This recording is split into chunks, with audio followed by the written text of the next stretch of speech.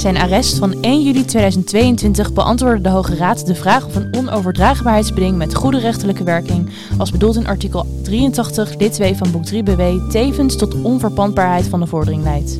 Ik spreek erover met Lotte Baas. Mijn naam is Judy Reinders en dit is de Leidse Noot.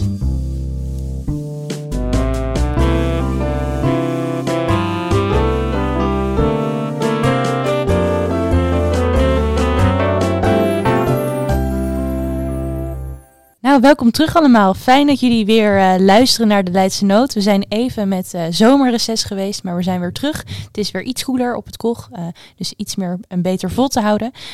Tegenover me zit Lotte Baas. Ik wil eigenlijk zeggen welkom, maar wij zien elkaar bijna elke dag hier op het KOG. Dus alsnog heel erg fijn dat je bent aangeschoven. We gaan het vandaag weer eens een keertje hebben over het goederenrecht. Ja, is lang geleden volgens mij, dus werd weer eens tijd. Ja, zeker. Waar gaat het hier in deze zaak over?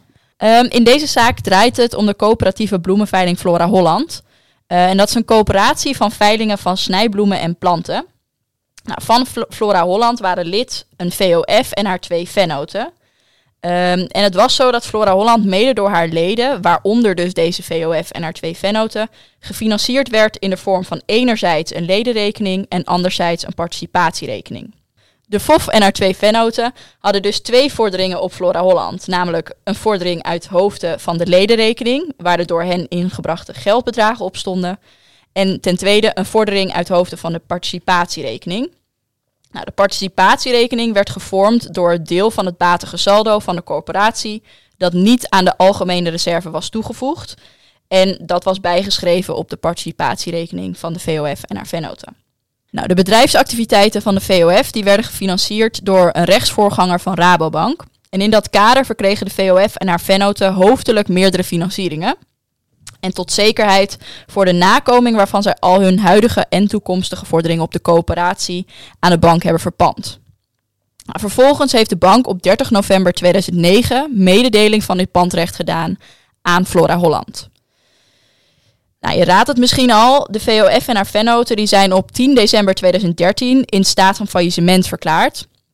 En op faillissementsdatum beliep het saldo van de door de VOF en haar vennoten bij Flora Holland aangehouden ledenrekening ruim €90.000 en dat van de participatierekening ruim €12.000.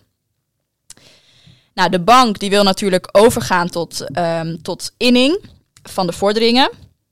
En de curator in het faillissement van de VOF en de bewindvoerder in de wettelijke schuldsanering van de 2 vennoten, die vorderen een verklaring voor recht dat de vorderingen van de VOF en haar vennoten op Flora Holland uit hoofde van de ledenrekening en de participatierekening niet aan de bank zijn verpand. En hierbij voeren zij eigenlijk 2 verschillende grondslagen aan. Mm-hmm. Allereerst zeggen zij, de desbetreffende vorderingen waren op faillissementsdatum nog toekomstig. En dus is op grond van artikel 35 lid 2 van de faillissementswet geen verpanding tot stand gekomen. Ja. En als tweede grondslag de in artikel 6 lid 7 en artikel 34 lid 7 van de statuten van Flora Holland opgenomen onoverdraagbaarheidsbedingen brengen tevens mee dat de vorderingen niet konden worden verpand.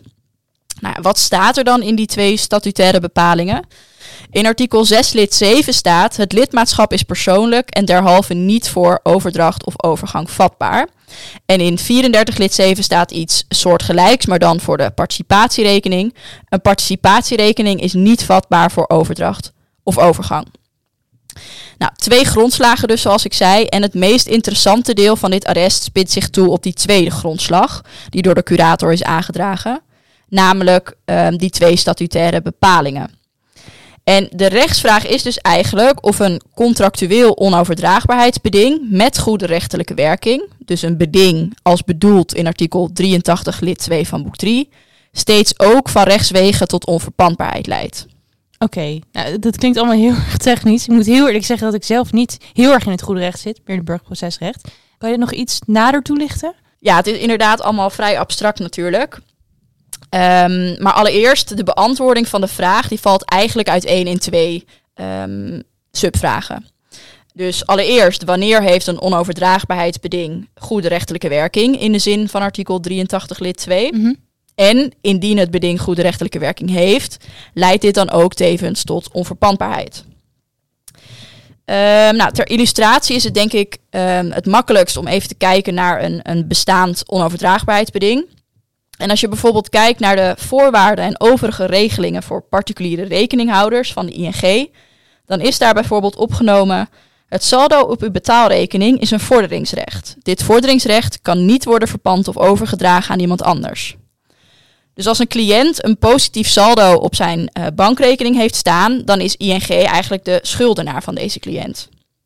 En het idee achter een onoverdraagbaarheidsbeding en een onverpandbaarheidsbeding in dit geval is dat de schuldenaar niet opeens geconfronteerd wil worden met een ander dan de oorspronkelijke schuldeiser die de vordering komt innen. Nou, ik kom zo terug op de eventuele goederechtelijke werking van zulke bedingen. Mm-hmm. Maar als we er voor nu even van uitgaan dat het beding uit de algemene voorwaarden van ING goederechtelijke werking heeft, dan heeft dit beding tot gevolg dat een cessie of verpanding door de rekeninghouder van het saldo op zijn betaalrekening ongeldig is. Oké, ongeldig, ja. Nou, deze zaak gaat over de situatie dat er wel een onoverdraagbaarheidsbeding is overeengekomen, maar geen verpandingsverbod. Dus stel je bijvoorbeeld voor dat ING in de algemene voorwaarden uitsluitend had opgenomen: het saldo op uw betaalrekening is een vorderingsrecht en dit vorderingsrecht kan niet worden overgedragen aan iemand anders. Mm-hmm. De vraag is dan wat dit betekent. Betekent het enkele feit dat het vorderingsrecht onoverdraagbaar is ook dat het vorderingsrecht onverpandbaar is? Simpeler gezegd is het eigenlijk overbodig om naast een onoverdraagbaarheidsbeding ook nog een onverpandbaarheidsbeding op te nemen. Ja, dus het is eigenlijk zo dat het misschien dat onoverdraagbaarheidsbeding ook ziet op de onverpandbaarheid. Ja, dus dat het enkele opnemen van dat onoverdraagbaarheidsbeding eigenlijk al voldoende is om ook die onverpandbaarheid te bewerkstelligen. Ja, dus niet nodig. Ja. Nou goed, eerste werking van cessie- en verpandingsverboden. Dus eigenlijk die eerste vraag. Ik liet het al even doorschemeren, maar niet alle cessie- en verpandingsverboden hebben dezelfde werking. Er moet namelijk een onderscheid worden gemaakt tussen cessie- en verpandingsverboden met verbintenisrechtelijke werking en cessie- en verpandingsverboden met ook goederenrechtelijke werking. Nou, wat is het verschil?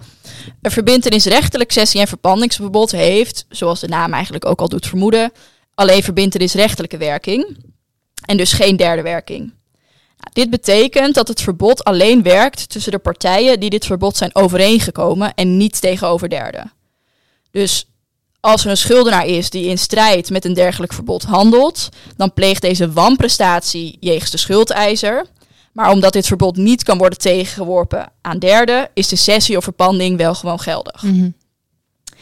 Nou, dat is anders bij cessie- en verpandingsverboden met goederechtelijke werking. Dit zijn namelijk dus die bedingen in de zin van 83 lid 2. En het uitgangspunt is dat vorderingsrechten overdraagbaar zijn, tenzij de wet of de aard van het recht zich tegen een overdracht verzet. Nou, dat volgt uit 83 lid 1 van boek 3. Nou, in 83 lid 2 staat dus: de overdraagbaarheid van vorderingsrechten kan ook worden uitgesloten door een beding tussen de schuldeiser en de schuldenaar. En de schakelbepaling van artikel 98 van boek 3 brengt met zich mee dat ook de verpandbaarheid van vorderingsrechten kan worden uitgesloten. Nou, uit de parlementaire geschiedenis en de jurisprudentie volgt dat bedingen in de zin van 83 lid 2 goederechtelijke werking hebben. En daarmee werken zij dus wel tegenover derden. Dus in tegenstelling tot de cessie- en verpandingsverboden met verbintenisrechtelijke werking. Ja. Nou, wat doet zo'n goederechtelijk cessie- en verpandingsverbod dan? Het beding maakt de schuldenaar niet beschikkingsonbevoegd, maar het zorgt ervoor dat de vordering zelf onoverdraagbaar dan wel onverpandbaar is. En mocht er dus wel gecedeerd of verpand worden in strijd met dit verbod, dan heeft het verbod dus tot gevolg dat de cessie of de verpanding ongeldig is. Nou, hoe weet je dan of je te maken hebt met een verbintenisrechtelijk cessie- of verpandingsverbod of een goederechtelijk cessie- of verpandingsverbod? Nou, dat is dan een kwestie van uitleg van het beding. En ik denk dat de meeste luisteraars wel nog wat achtergrondkennis hebben bij uitleg van bedingen. Ja. Haveltekst. Haveltekst, inderdaad. Nou, de Hoge Raad introduceerde een tweetal normen, dus de haveltekstnorm inderdaad en de CAO-norm. En een korte herhaling, maar de haveltekstnorm, of bij de haveltekstnorm vindt de uitleg plaats aan de hand van subjectieve maatstaven. Dus er moet niet alleen gekeken worden naar de bewoordingen van het beding, maar ook naar de zin die partijen in de gegeven omstandigheden over en weer redelijkerwijs aan deze bepalingen mochten toekennen en hetgeen zij ten dien aanzien redelijkerwijs van elkaar mochten verwachten. Dus subjectief. Bij de CAO-norm staan juist de objectieve maatstaven centraal. Het gaat hier om overeenkomsten, zoals cao's, waarmee de rechtspositie van derden wordt beïnvloed en derden niet op de hoogte zijn van de partijbedoelingen. In zulke gevallen zijn de bewoordingen van de tekst in beginsel van doorslaggevende betekenis. Gewoon ter bescherming natuurlijk van degenen die daar niet bij betrokken zijn. Die zijn niet betrokken bij de totstandkoming van bijvoorbeeld de CAO en weten dus ook niet wat de subjectieve partijbedoelingen zijn. Ja. Nou, die CAO-norm die is later nog nader uitgewerkt, onder andere in het Zoetekau van Oort-arrest. En daarin werd eigenlijk geoordeeld dat je niet alleen per se kijkt naar de bewoordingen, dus naar de tekst van de bepaling, maar dat je ook kan kijken naar andere objectieve gegevens. Waar kan je dan aan denken? In het Zoetekau van Oort-arrest wordt onder andere genoemd dat je de tekst van de bepaling moet lezen in de context van de CAO. En dat je daarbij ook openbare toelichtende stukken kunt gebruiken. En daarnaast moet er ook gelet worden op de kenbare strekking van het beding en de aannemelijkheid van de gevolgen van de uitleg. Dus bij de uitleg aan de hand van de CAO-norm draait het dus niet per se alleen om de bewoordingen van de overeenkomst, maar kunnen ook andere objectieve omstandigheden een rol spelen. Nou, vervolgens heeft de Hoge Raad zich in het DSM-Fox-arrest uitgelaten over de relatie tussen aan de ene kant de subjectieve haveltekstnorm en aan de andere kant de objectieve CAO-norm. En de vraag was eigenlijk, wordt een beding volledig objectief of volledig subjectief uitgelegd? Of vormen deze normen slechts de uiteinde van eigenlijk een heel scala aan uitlegnormen? Nou, de Hoge Raad oordeelde dat het laatste het geval is, want geoordeeld werd dat tussen de haveltekstnorm en de CAO-norm geen tegenstelling bestaat. Nou, zelf stel ik mij de vloeiende overgang tussen de subjectieve haveltekstmaatstaf en de CAO-norm altijd voor als een uitlegspectrum. Dus binnen dit uitlegspectrum bevindt de subjectieve haveltekstmaatstaf zich helemaal aan de linkerkant en de objectieve CAO-norm helemaal aan de rechterkant. En tussen deze twee uitersten bevindt zich de objectieve haveltekstmaatstaf, zoals deze ook wel in de literatuur wordt genoemd. Ja, en wat is dan het verschil tussen die objectieve haveltekstmaatstaf en de CAO-norm? Ja, het verschil aangenomen wordt dat bij de objectieve haveltekstmaatstaf partijen in beginsel tegenbewijs kunnen leveren. Mm-hmm. Nou, daarbij kan je dan bijvoorbeeld denken aan de situatie waarin de rechter heel veel betekenis toekent aan de letterlijke bewoordingen van het beding. Dus het beding eigenlijk heel objectief uitlegt. Maar een van de partijen erin slaagt om door middel van bewijslevering aan te tonen dat partijen bij het sluiten van de overeenkomst een andere bedoeling voor ogen hadden. En bij de CAO-norm bestaat deze mogelijkheid niet. Dus dan kijk je puur naar de bewoordingen van het beding. Mm-hmm. Maar in beginsel is het daar niet mogelijk om met tegenbewijs alsnog naar die subjectieve partijbedoelingen te kijken. Okay, ja. Nou, als je de mogelijkheid om tegenbewijs te leveren als verschil tussen de objectieve haveltekstmaatstaf en de CAO-norm ziet, dan is natuurlijk de vraag hoe je die vloeiende overgang dan kunt voorstellen. Ja. Want op een gegeven moment slaat de objectieve haveltekstmaatstaf om in de CAO-norm, als je ervan uitgaat dat het een vloeiende overgang is. Nou, ik denk zelf dat er op het uitlegspectrum niet één punt bestaat waarop de mogelijkheid van partijen om tegenbewijs te leveren in één keer wegvalt. Omdat het niet zo is dat bij de toepassing van de objectieve haveltekstmaatstaf de slagingskans voor het leveren van tegenbewijs overal even groot is. Ja, hoe zwaarder de objectieve gezichtspunten meewegen, en dus hoe meer naar rechts het beding zich op het uitlegspectrum bevindt, mm-hmm, hoe moeilijker het zal zijn om te slagen in de bewijslevering. Yeah. Ik denk dus dat de objectieve gezichtspunten op een gegeven moment zo zwaar wegen dat de lat voor bewijslevering zo bijzonder hoog ligt en het praktisch gezien eigenlijk onmogelijk is om hierin te slagen. En vanaf dat punt is de stap naar de CAO-norm, waar tegenbewijs per definitie niet mogelijk is, niet heel groot meer. Nee, duidelijk. Maar hoe moeten dan hier die sessie- en verpanningsverboden worden uitgelegd? Goede vraag. Hier heeft de Hoge Raad zich in 2014 in het Covees Intergamma-arrest al eens over uitgelaten. En het ging in die zaak om een sessieverbod. Dat was opgenomen in de algemene voorwaarden.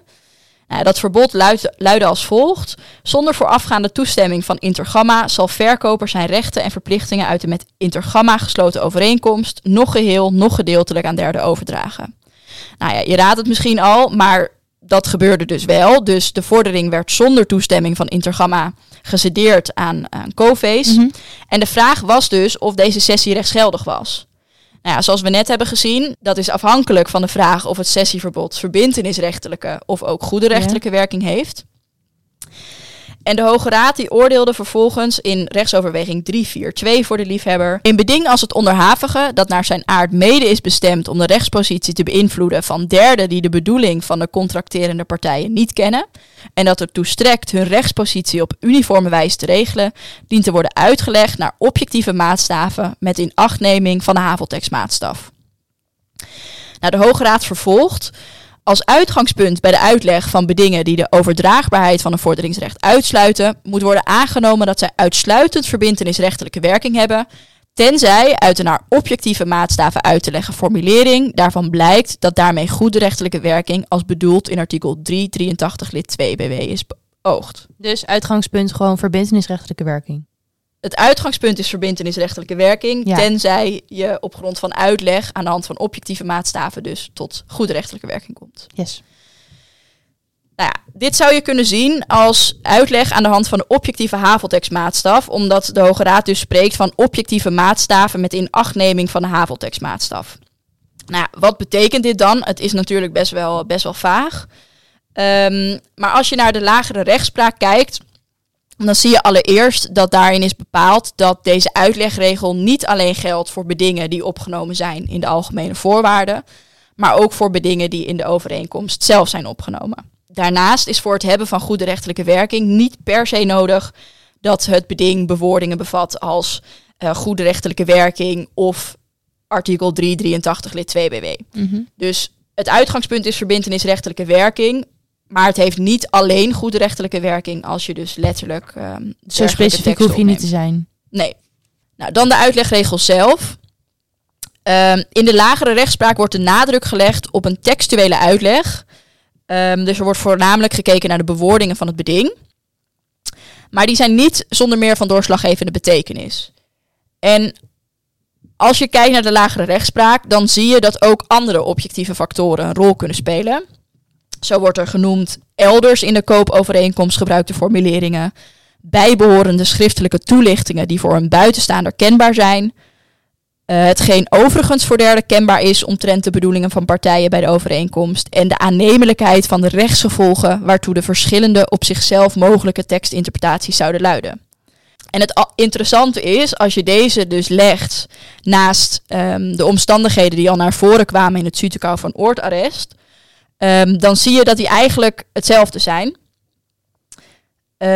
En dat bevestigt ook, denk ik, weer die vloeiende overgang tussen aan de ene kant die subjectieve haveltekstmaatstaf en aan de andere kant die CAO-norm. Mogelijk is het verschil dus wel dat bij cessie- en verpandingsverboden de mogelijkheid bestaat om tegenbewijs te leveren. Dus de rechter stelt vast, dit heeft verbintenisrechtelijke werking. Dan zouden partijen nog wel mogelijk bewijs kunnen leveren van het feit dat hun bedoeling was dat het goederechtelijke werking zou hebben. Precies. Nou, hoe werkt dit concreet uit? In de rechtspraak of in de lagere rechtspraak ben ik eigenlijk alleen maar vonnissen en arresten tegengekomen, waarbij uiteindelijk wel de letterlijke bewoordingen van het beding van doorslaggevende betekenis waren. En stel je nou voor, we willen nu hier een beding opstellen. Hoe zorg je dan voor dat dat goederechtelijke werking is? Hoe moeten we het dan formuleren? Ja, in de lagere rechtspraak zie je eigenlijk dat er een soort rode draad te ontdekken valt. Er wordt een onderscheid gemaakt tussen enerzijds bedingen die zien op de overdraagbaarheid van de vordering zelf. Ja.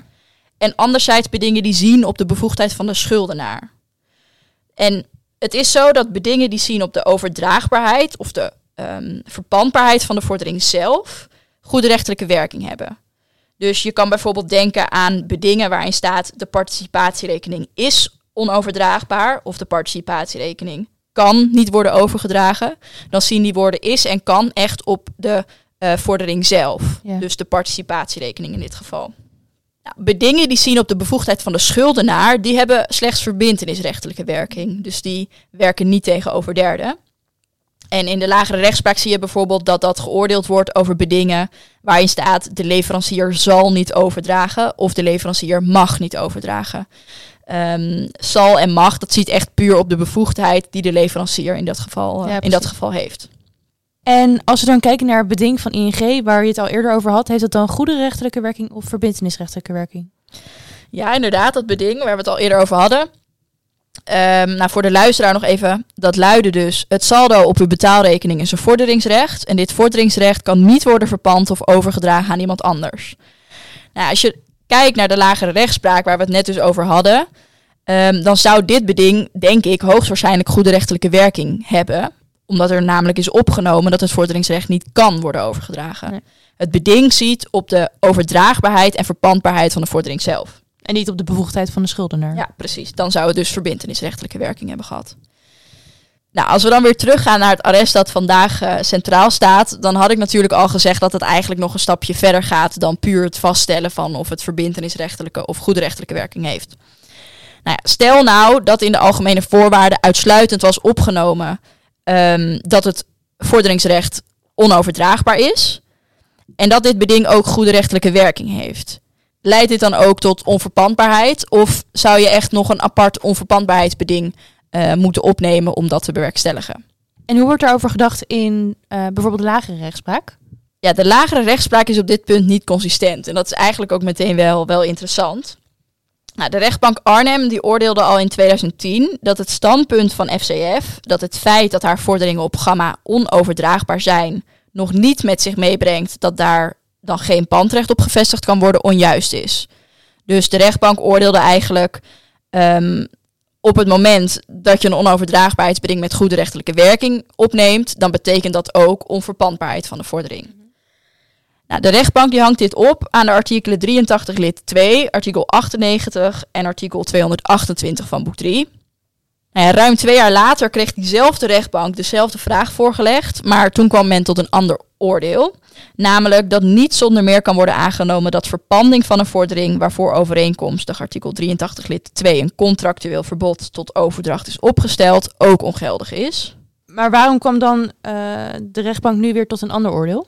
Ja, de rechtbank oordeelde dat het feit dat onoverdraagbaarheid ook tot onverpandbaarheid zou leiden niet uit het wettelijk systeem of uit de jurisprudentie volgt. De rechtbank oordeelde onder meer dat van belang is dat een verbod in de zin van artikel 83 lid 2 niet zozeer betrekking heeft op de cedent als zodanig, maar op het object van zijn handeling. Nou, dat is in dit geval natuurlijk de overdracht. Ja. De cedent is niet als gevolg van zo'n verbod beschikkingsontbevoegd geworden. Dus op grond van het verbod kan hij de vordering niet cederen, maar dat zegt volgens de rechtbank nog niks over zijn mogelijkheid en bevoegdheid om de vordering wel te verpanden. Ja. Nou, tot slot de rechtbank Amsterdam, en die koos voor de gulden middenweg. De rechtbank oordeelde namelijk dat de tekst van artikel 228 van boek 3 geen ruimte laat voor verpanding van vorderingen die onoverdraagbaar zijn in de zin van 83 lid 2. Tenzij, en daar komt hij, partijen de verpanding uitdrukkelijk wel mogelijk hebben gemaakt. Oftewel, het uitgangspunt volgens de rechtbank Amsterdam was dat een goederechtelijk onoverdraagbaarheidsbeding tevens tot onverpandbaarheid leidt, maar partijen kunnen overeenkomen dat verpanding wel alsnog mogelijk is. Ja. Ook in de literatuur zie je eigenlijk dat er grofweg 2 opvattingen bestonden in de literatuur. Nou, deze opvattingen die worden uitgebreid uitgewerkt in de conclusie van A.G. Rank-Berenschot. En de eerste opvatting was eigenlijk dat een overdraagbaarheidsbeding met goederechtelijke werking tevens van rechtswege tot onverpandbaarheid leidt. Nou, voor deze opvatting werden in de literatuur verschillende argumenten aangevoerd, maar ik zal mij omwille van de tijd tot 2 argumenten beperken. Nou, allereerst wordt er verwezen naar artikel 81 lid 1 en artikel 228. Nou, als je kijkt naar artikel 81 lid 1, dan luidt de eerste volzin: hij aan wie een zelfstandig en overdraagbaar recht toekomt, kan binnen de grenzen van dat recht de in de wet genoemde beperkte rechten vestigen. Nou, in artikel 228 van boek 3 staat dan vervolgens: op alle goederen die voor overdracht vatbaar zijn, kan een recht van pand, hetzij van hypotheek, worden gevestigd. Oftewel, alleen voor overdracht vatbare goederen, waaronder vorderingen dus, kunnen worden verpand.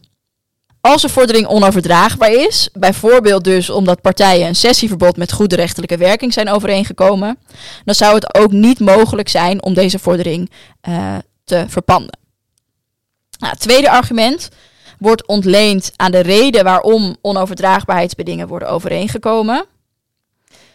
De achterliggende gedachte is in veel gevallen, zoals ik al eerder kort aanstipte, de wens van de schuldenaar om te voorkomen dat een andere persoon dan de oorspronkelijke schuldeiser de vordering zal innen. Dus je neemt een onoverdraagbaarheidsbeding op omdat je wil voorkomen dat uiteindelijk partij B in plaats van partij A bij jou komt om die vordering te innen. Nou, in de literatuur werd wel aangehaald dat of dit nou een andere schuldeiser na overdracht is of een tot inning bevoegde pandhouder na verpanding, dat eigenlijk geen verschil maakt. Dus dit omdat, in de woorden van Rank Berenschot, ook een tot inning bevoegde pandhouder de schuldenaar immers minder gunstig gezind zou kunnen zijn dan de oorspronkelijke schuldenaar. Nou, de tweede opvatting is dat het uitsluitend opnemen van een onoverdraagbaarheidsbeding niet van rechtswege tot onverpandbaarheid van de vordering leidt, maar dat in deze gevallen door uitleg van het beding moet worden vastgesteld of partijen hebben beoogd de vordering tevens onverpandbaar te maken. Nou, het volgen van deze lijn zou dus betekenen dat er 2 keer uitgelegd zal moeten worden. Want eerst moet je uitleggen om te bepalen of het beding goede rechtelijke werking heeft. En vervolgens zal je dan ook nog moeten uitleggen om vast te stellen of partijen met dit goede rechtelijke cessieverbod ook hebben beoogd om de vordering onverpandbaar te maken. Nou, ook voor deze opvatting zijn in de literatuur meerdere argumenten te vinden. Zo wordt bijvoorbeeld ingegaan op het waarom van het onoverdraagbaarheidsvereiste voor de vestiging van een beperkt recht op een goed. De ratio van het overdraagbaarheidsvereiste is dat het pandobject executeerbaar moet zijn. En in de literatuur wordt vooropgesteld dat dit bij roerende zaken en registergoederen inderdaad aan de orde is. Omdat uitwinning van deze goederen alleen kan plaatsvinden door middel van verkoop en overdracht. Dus bij deze goederen is het dan relevant dat het goed ook daadwerkelijk overdraagbaar is. Beargumenteerd wordt dat dit dan niet van toepassing is op vorderingen, omdat vorderingen vrijwel altijd worden geëxecuteerd door inning. En voor die inning is overdraagbaarheid niet nodig, want je gaat gewoon naar de schuldenaar toe en je zegt van joh, geef mij nu dat geld. Daar hoef je niet per se de vordering voor te cederen. Nee. Nou, daarnaast wordt gewezen op het feit dat de wetgever in artikel 83 lid 2 de partijautonomie heeft laten prevaleren. Vanuit die optiek zou je dan natuurlijk ook kunnen zeggen dat niks zich verzet tegen partijen die overeenkomen dat de vordering wel onoverdraagbaar is, maar niet onverpandbaar. Dus zowel in lage rechtspraak als in literatuur verschilt men van mening. Maar wat wordt er dan in de zaak die vandaag centraal staat geoordeeld? Om te beginnen met de rechtbank. Die oordeelt allereerst dat de tekst van artikel 228 van boek 3 geen ruimte laat voor verpanding van vorderingen die onoverdraagbaar zijn op grond van artikel 83 lid 2, tenzij partijen de verpanding uitdrukkelijk wel mogelijk hebben gemaakt. Dus de rechtbank in deze zaak sluit zich eigenlijk aan bij de rechtbank van Amsterdam die we eerder al behandelden. Nou, voor de door de rechtbank geformuleerde hoofdregel, namelijk dat onoverdraagbaarheid ook tot onverpandbaarheid leidt, wordt teruggegrepen op de reden voor het opnemen van het onoverdraagbaarheidsbeding. Iets wat we ook net al bespraken.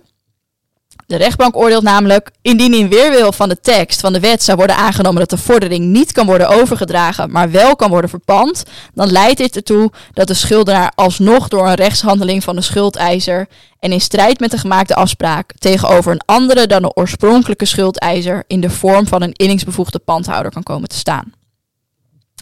Nou, het Hof komt met een ander oordeel.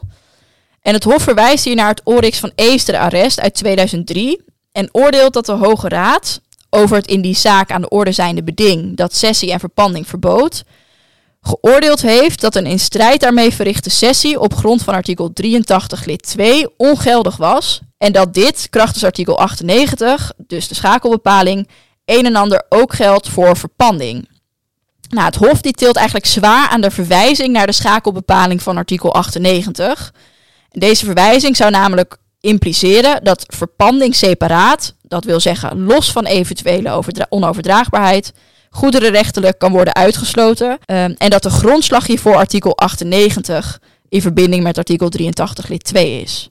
Nou, verder overweegt het Hof dat dit in overeenstemming is met de opvatting dat de artikelen 81 lid 1 en 228 niet gelezen behoeven te worden als wettelijke uitzondering op de overeenkomstige toepassing van de regels voor de overdracht van goederen op de vestiging van beperkte rechten op die goederen. Nou, daarbij past ook nog dat het mogelijk is dat een vordering in de zin van artikel 83 lid 2 onoverdraagbaar wordt gemaakt, maar niet onverpandbaar. Dus het Hof die oordeelt, een onoverdraagbaarheidsbeding is niet voldoende om ook onverpandbaarheid aan te nemen. Ja. Nou, als we dan vervolgens kijken naar de Hoge Raad, die herhaalt eigenlijk eerst de rechtsregel uit Covis Intergamma. Die zal ik niet herhalen nu. Maar vervolgens gaat de Hoge Raad in op de vraag of een onoverdraagbaarheidsbeding, als dus eenmaal is vastgesteld dat dat beding goede rechterlijke werking heeft, van rechtswege ook met zich meebrengt dat de vordering tevens onverpandbaar is. Ja, en hij oordeelt, hij aan wie een zelfstandig en overdraagbaar recht toekomt, kan binnen de grenzen van dat recht de in de wet genoemde beperkte rechten vestigen. Dat volgt dan uit 81 lid 1. Artikel 228 van boek 3 bepaalt dat op alle goederen die voor overdracht vatbaar zijn, een recht van pand, hetzij van hypotheek, kan worden gevestigd. Uit deze bepalingen volgt dat alleen op voor overdracht vatbare goederen een recht van pand kan worden gevestigd. Een beding als bedoeld in artikel 83 lid 2, dat de overdraagbaarheid van een vorderingsrecht met goede rechterlijke werking uitsluit, leidt derhalve ook tot onverpandbaarheid van het vorderingsrecht. Oftewel, een onoverdraagbaarheidsbeding met goede rechterlijke werking, dus een beding in de zin van 83 lid 2, leidt tevens ook tot onverpandbaarheid van de vordering. Het opnemen van een onoverdraagbaarheidsbeding is dus ook voldoende om de onverpandbaarheid te bewerkstelligen. Maar kijkend naar de lagere rechtspraak moet je dan dus wel goed bekijken hoe je dat beding formuleert. Dus je moet het bijvoorbeeld wel formuleren met woorden als kan en is, zodat het ziet op de vordering zelf en niet op de bevoegdheid van de schuldenaar. Nou, Lotte, heel erg veel dank voor je verhaal. Ik denk dat, in ieder geval, ik ben heel veel wijzer geworden over het goede recht. Dit was de toon is weer gezet, de eerste noot is weer geplaatst bij een arrest. Dank voor het luisteren allemaal en heel graag tot volgende week. Tot volgende week.